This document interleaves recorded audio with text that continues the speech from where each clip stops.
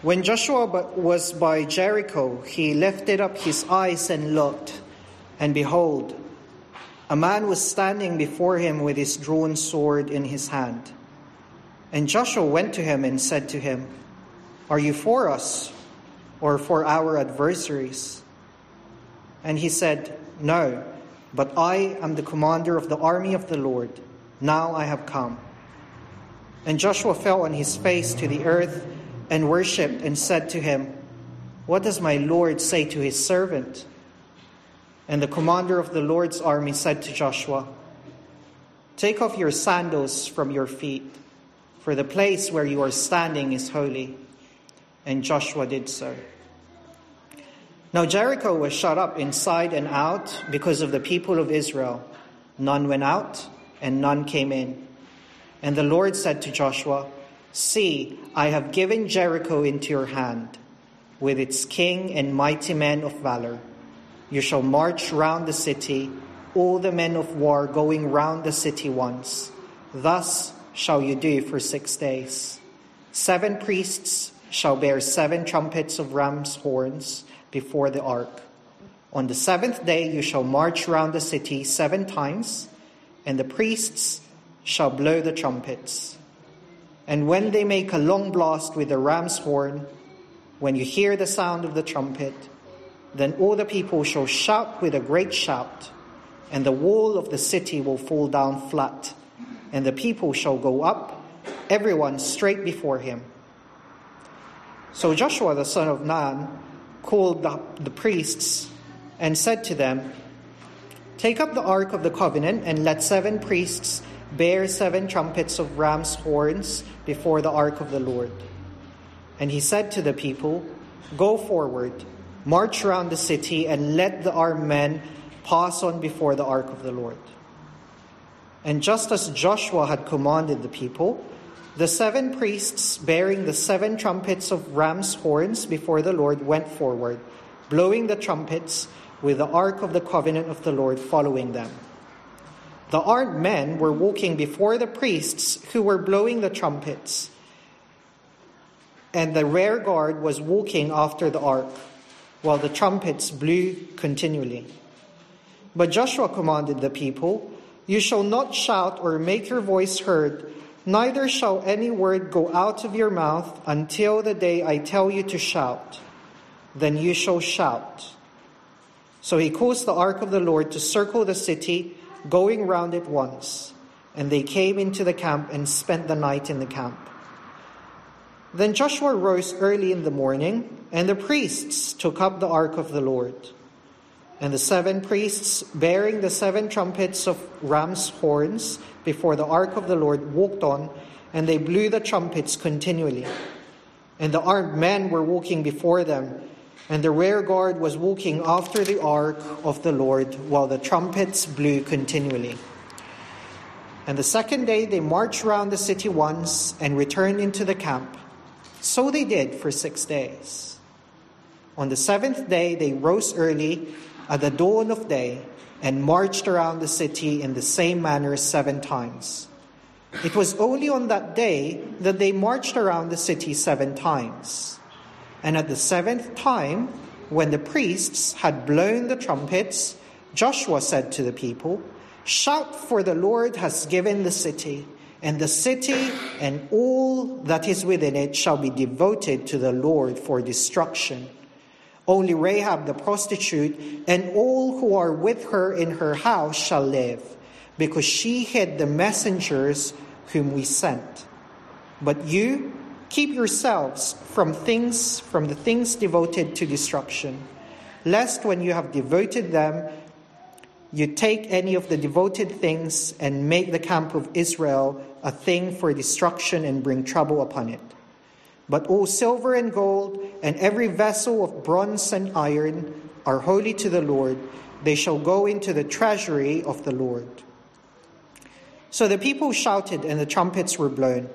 As soon as the people heard the sound of the trumpet, the people shouted a great shout, and the wall fell down flat, so that the people went up into the city, every man straight before him, and they captured the city. Then they devoted all in the city to destruction, both men and women, young and old, oxen, sheep, and donkeys, with the edge of the sword. But to the 2 men who had spied out the land, Joshua said, "Go into the prostitute's house and bring out from there the woman and all who belong to her, as you swore to her." So the young men who had been spies went in and brought out Rahab and her father and mother and brothers and all who belonged to her, and they brought all her relatives and put them outside the camp of Israel. And they burned the city with fire and everything in it. Only the silver and gold and the vessels of bronze and of iron they put into the treasury of the house of the Lord. But Rahab the prostitute and her father's household and all who belonged to her, Joshua saved alive.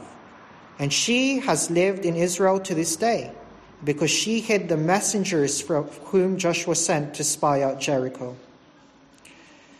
Joshua laid an oath on them at that time, saying, "Cursed before the Lord be the man who rises up and rebuilds this city, Jericho. At the cost of his firstborn shall he lay its foundation, and at the cost of his youngest son shall he set up its gates." So the Lord was with Joshua, and his fame was in all the land.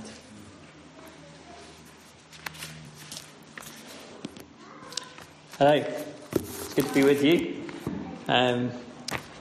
I wasn't here last week, actually. It's not often that you have a week where you're not in church, is it? Well, for me it's not anyway, but I wasn't here last week, so thank you, Sam, for leading us last week and preaching from God's Word. It's great to be back. We have actually been able to go out visiting on the estate for the first time today, which was really great, and people were really happy to be meeting us and chatting to us. It wasn't quite the sort of fearful situation that you might expect. We were enjoying chatting to people. We're in this book of Joshua, and that was a long chapter, wasn't it? That was a long reading. So there's a lot of stuff in there, but we've just got one simple question to ask this evening, okay? And it's this: what is it like? I'll get it out. What is it like to meet God? What is it like to meet God? What would it be like for me? What would it be like for you to meet God? And we're going to look at 2 people, or 2 groups of people in this passage, who meet God, and we're going to see what it was like for them. Then we're going to think what it means for us. The first group, the first person is Joshua, and he meets God in verse 13 to 15 of chapter 5, and in a bit of chapter 6 as well. And then the second group is Jericho. So easy to remember: Joshua, Jericho. 2 groups. And we're going to look at them tonight.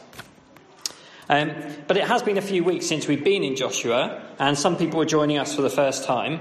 So let me remind you where we've got to so far. We're in this book which shows that God makes a promise to give his people a land. And it's part of what he's doing in securing a future for his people. He brought them out of slavery, and he's bringing them into the land to be with him. They are his people. And it shows that God is doing what he says he was going to do. And it's not just important for them then, it's important for us now to know that. And the Lord being with Joshua specifically is really important. And it's that if they see that God is with Joshua, then they will know that he is with them. That's what God was revealing in the river crossing. You might remember in chapter 4 with the Ark of the Covenant and the priests, and God going in the midst of the people through the Jordan. That's what he was showing them, that the Lord was with Joshua and he was with his people. And now, right before their very first encounter with the inhabitants of the land, the people who they're going to go to fight against, the Lord confirms his presence yet again with Joshua. And that's the first meeting in verses 13 to the end of that chapter. So let's read it together from verse 13 to 15. When Joshua was by Jericho, he lifted up his eyes and looked, and behold, a man was standing before him with his drawn sword in his hand. And Joshua went to him and said to him, "Are you for us or for our adversaries?" And he said, "No, but I am the commander of the army of the Lord.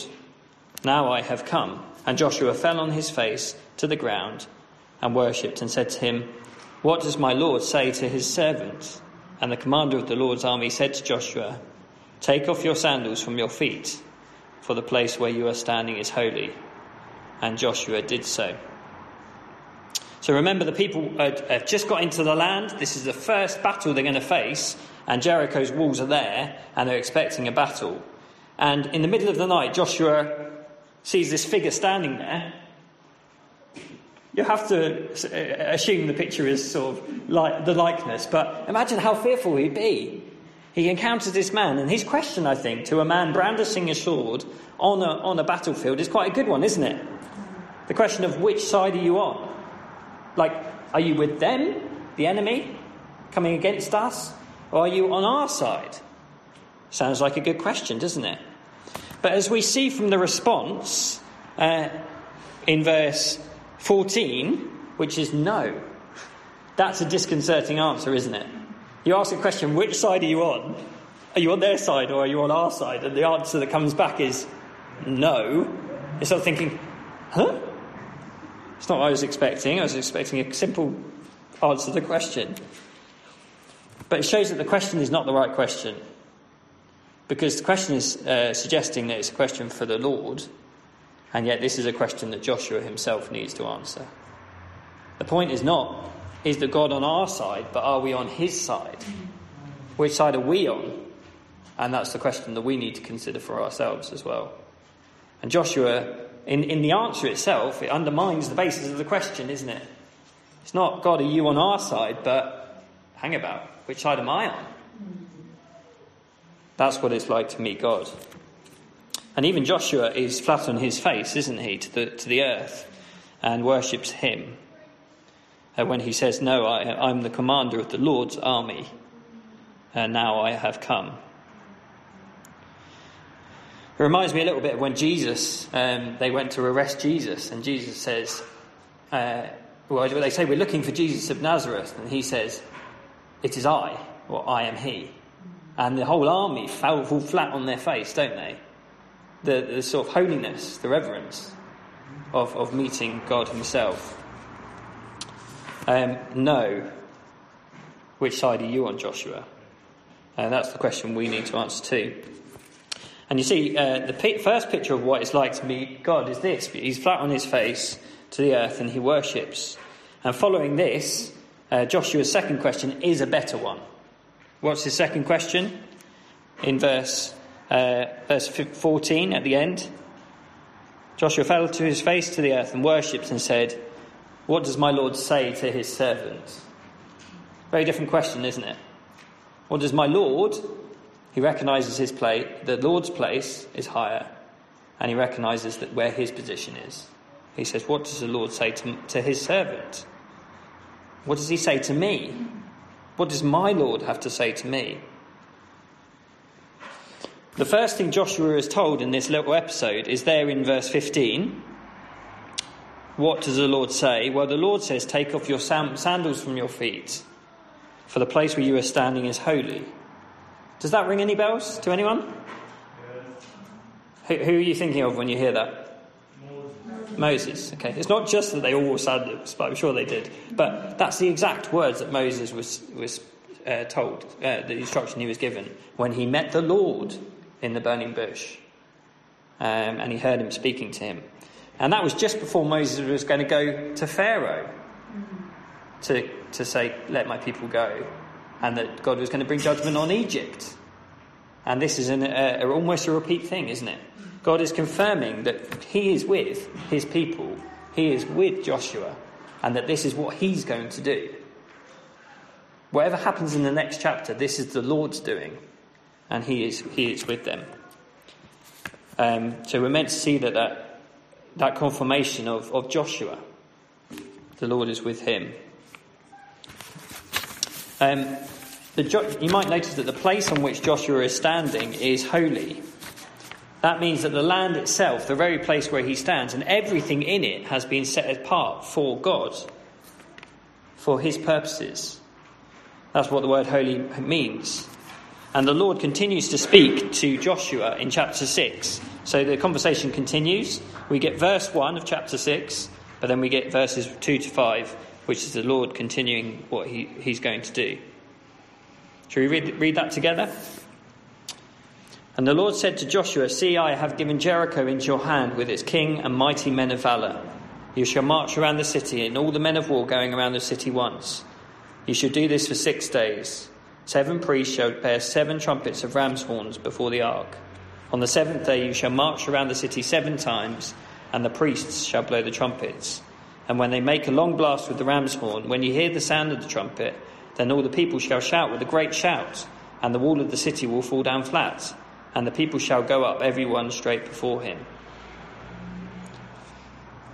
See, I have given Jericho into your hand."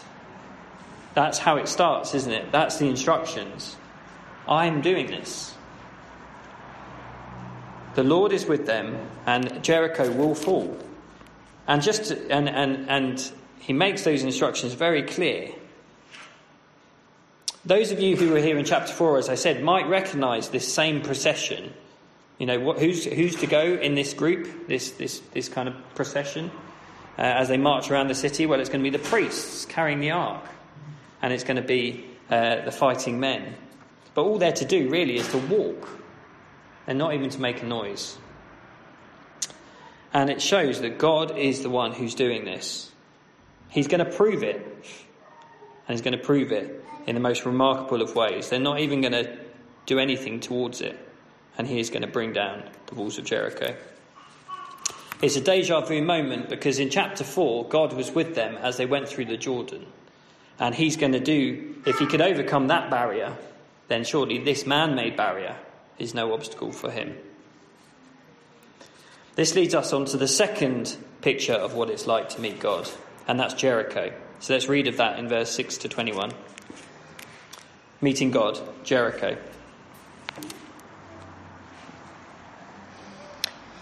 So Joshua the son of Nun called the priests and said to them, "Take up the ark of the covenant, and let 7 priests bear 7 trumpets of ram's horns before the ark of the Lord." And he said to the people, "Go forward, march round the city, and let the armed men pass on before the ark of the Lord." And then you get the first day, the second day, and all the subsequent days until the 6th day. And on the 7th day, in verse 15, on the 7th day they rose early at the dawn of day and marched round the city in the same manner 7 times. It was only on that day that they marched around the city 7 times. And at the 7th time, when the priests had blown the trumpets, Joshua said to the people, "Shout, for the Lord has given you the city, and the city and all that is within it shall be devoted to the Lord for destruction. Only Rahab the prostitute and all who were with her in the house shall live, because she hid the messengers who were sent. But you keep yourselves from the things devoted to destruction, lest when you have devoted them, you take any of the devoted things and make the camp of Israel a thing for destruction and bring trouble upon it. But all silver and gold and every vessel of bronze and iron are holy to the Lord. They shall go into the treasury of the Lord." So the people shouted and the trumpets were blown. As soon as the people heard the sound of the trumpet, the people shouted a great shout, and the wall fell down flat, so that the people went up into the city, every man, straight before him, and they captured the city. What's it like to meet God? Well, for Jericho, it's to meet him in judgment. And this is a solemn testimony, isn't it, to God's judgment. I asked you beforehand as you were reading it to come with the part of this chapter that you found the hardest. Did you do that? I wonder if you did that. And my guess is that if you did that, it was verse 21, which I haven't read. Verse 21 says this: "Then they devoted all in the city to destruction, both men and women, young and old, oxen, sheep and donkeys, with the edge of the sword." Everything. Okay? Everything is destroyed. And I asked you to do that because it's a helpful thing to do. If you ask yourself, what's the bit of the Bible that I resist? What's the bit of what I'm reading do I resist? And then you ask yourself, well, honestly, why am I resisting it? Why do I not want that to be the case? It can really reveal something about our hearts. It's a good thing to do. And I did this. So it was uncomfortable, but not for the reason I first thought it would be. And when I was thinking about this, it wasn't uncomfortable because God's asking the Israelites to bring the judgment, because it made me think, hang about, there's tons of other nations in the Bible who are used by God to bring down even God's people. when they were doing wrong. Yeah? So that wasn't the bit that was so uncomfortable. What I realised I felt uncomfortable about was the scale. The fact that absolutely everything is destroyed and nothing is left standing. That was the bit I found uncomfortable. And why was I... and if you look at verse 21, it does labour that point, doesn't it? Let's read it again. They devoted all in the city to destruction, both men and women, young and old, oxen, sheep and donkeys, with the edge of the sword. So it labours the point. Every living thing faced that judgment. And that's what felt uncomfortable. And I asked myself, everything? Is that really necessary? Isn't that too heavy-handed of God to do that? Well, questioning our response does give us an opportunity to see what's going on in our hearts. To ask ourselves the follow-up questions like, what alternative did I expect? And why did I want that? Well, what alternative do we want? Well, we want a softer approach, don't we? One that is far less final than this. One that is far less decisive.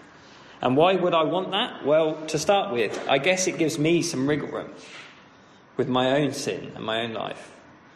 If this example provided me with one exception to the rule, I wouldn't have to face up to the seriousness of my own sin or the judgment of God that I might face. Maybe we fail to see that this is God's holy judgment on sin. It's not just a case of man getting their own back on other men or battles or that kind of thing. This is God's judgment. And there's a different dimension going on here. And it's quite final, isn't it? It's quite scary. It's frightening. What it does reveal, thinking about my response to it, is that I don't see how dangerous sin is. Why everything? Well, I think it's because sin spreads absolutely everywhere. And that's why it's so dangerous. If you want to turn with me to Deuteronomy chapter 20. That's the 4th book of the Bible, is that right? No, it's the 5th book of the Bible.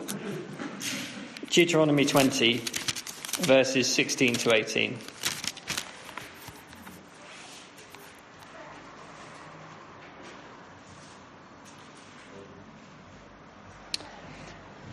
Kenny, would you read that for us? Sure. Deuteronomy 20. Verses 16 to 18. Verse 16 to 18. But in the cities of these peoples that the Lord your God is giving you for an inheritance, you shall save alive nothing that breathes, but you shall devote them to complete destruction. The Hittites and the Amorites, the Canaanites and the Perizzites, the Hivites and the Jebusites, as the Lord your God has commanded, that they may not teach you to do according to all their abominable practices that they have done for their gods, and so you sin against the Lord your God. Turn back to Joshua, and let's read from Joshua 6, verse 18 to 19. Could you read that as well? But you, keep yourselves from the things devoted to destruction, lest when you have devoted them, you take any of the devoted things and make the camp of Israel a thing for destruction and bring trouble upon it. But all silver and gold and every vessel of bronze and iron are holy to the Lord. They should go into the treasure of you. Why does God destroy every trace of sin? Because sin spreads. And our hearts are so evil, as evil as the people of Canaan, of Jericho, that it would just take just one thing, even just one item, passing over hands to the Israelites, to one person. And then the result is that the whole camp of Israel would, in time, follow exactly the same practices and do exactly the same things.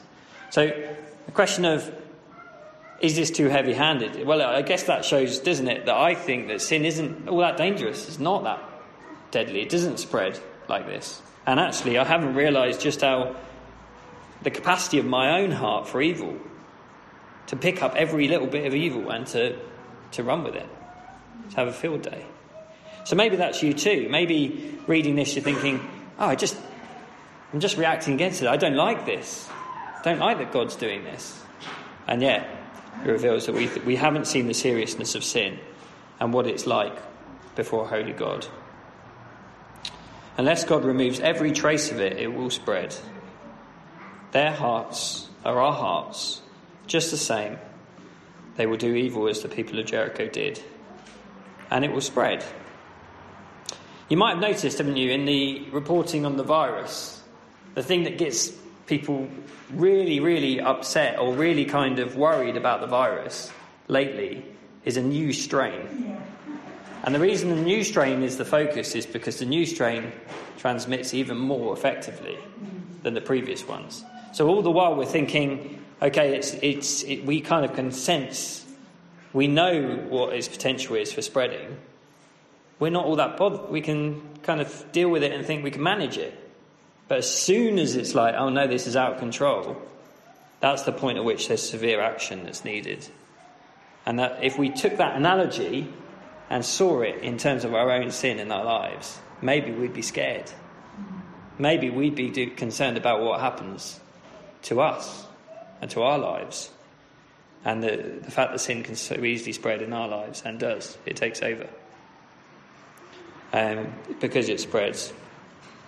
So what's it like when people who are unrepentant, they don't see they've heard of God's salvation, but they don't think they need it. What they do is they shut up shop and they say, verse 1 of chapter 6, now Jericho was shut up inside and outside because of the people of Israel. None went out and none came in. One response is to say, hey, we know we're like this, but God, you're not getting involved in my life. Batten down the hatches. No, you're not getting involved in my life. And that unrepentance, really, we see, don't we, where it leads. We get a picture here which is frightening, but that's because it's of God's judgment. It's not just of war, the normal kind of violence that we expect to see. This is God's judgment, and it's absolute. And that should wake us up and make us think. But it's not the full story, is it? Because if we're asking ourselves, where does that leave me, which is our question, where does that leave me? And that's the heart of Jericho, which says, no, God, you're not coming in. And we see where that leads. It's not the full story, is it? Because there's Rahab. And we've met Rahab before, back in chapter 2. We met her in Jericho. And she'd heard of the mighty works of God. The salvation, his salvation, the fact that he saves people, and the fact that he judges people. And she realised that he was the one true God, and that she needed to turn to him. And so she switched sides. That's all she did. She decided, I'm on the wrong side. I'm on the losing team. I need to be on God's side. And that was her response of faith. And we hear about her here in this chapter, don't we? So if you read down in verse... Can anyone find it? Verse 22, we'll read to from 22 to verse 25. But to the two men who had spied out the land, Joshua said, go into the prostitute's house and bring out from there the woman and all who belong to her, as you swore to her. So the young man who had been spies went in and brought out Rahab and her father and mother and brothers and all who belonged to her. And they brought all her relatives and put them outside the camp of Israel. And they burned the city with fire and everything in it, only the silver and gold and the vessels of bronze and iron they put into the treasury of the house of the Lord. But Rahab the prostitute and her father's household and all who belonged to her, Joshua saved alive. And she has lived in Israel to this day, because she hid the messengers whom God sent to spy out Jericho. You might remember that Rahab was given one thing, one sign of her safety, a promise. And she pretty much had to entrust entirely that promise was going to be kept by the people of God. And the sign was a little cord, a short scarlet cord that was to be placed in her window.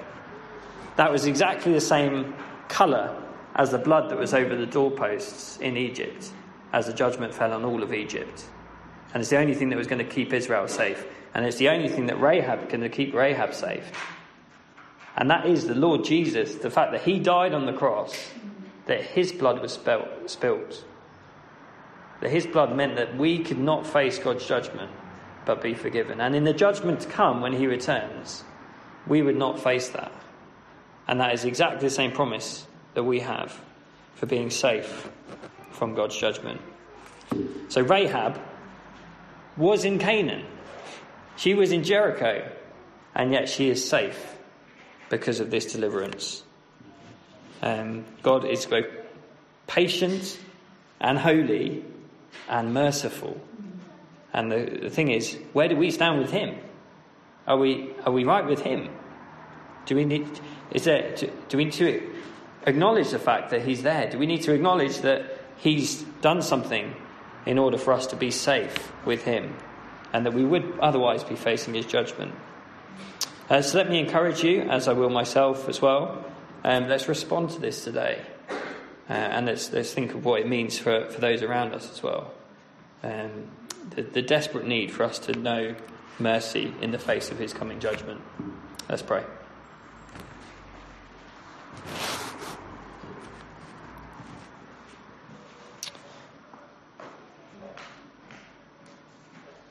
Father God, you are holy, and every trace of sin is offensive to you, and it warrants your judgment. And we rail against that. We don't like that, because we think we're the ones who should call the shots. And yet, it is who you are. You are holy, and there is no other. And thank you as well that you are merciful and patient and kind.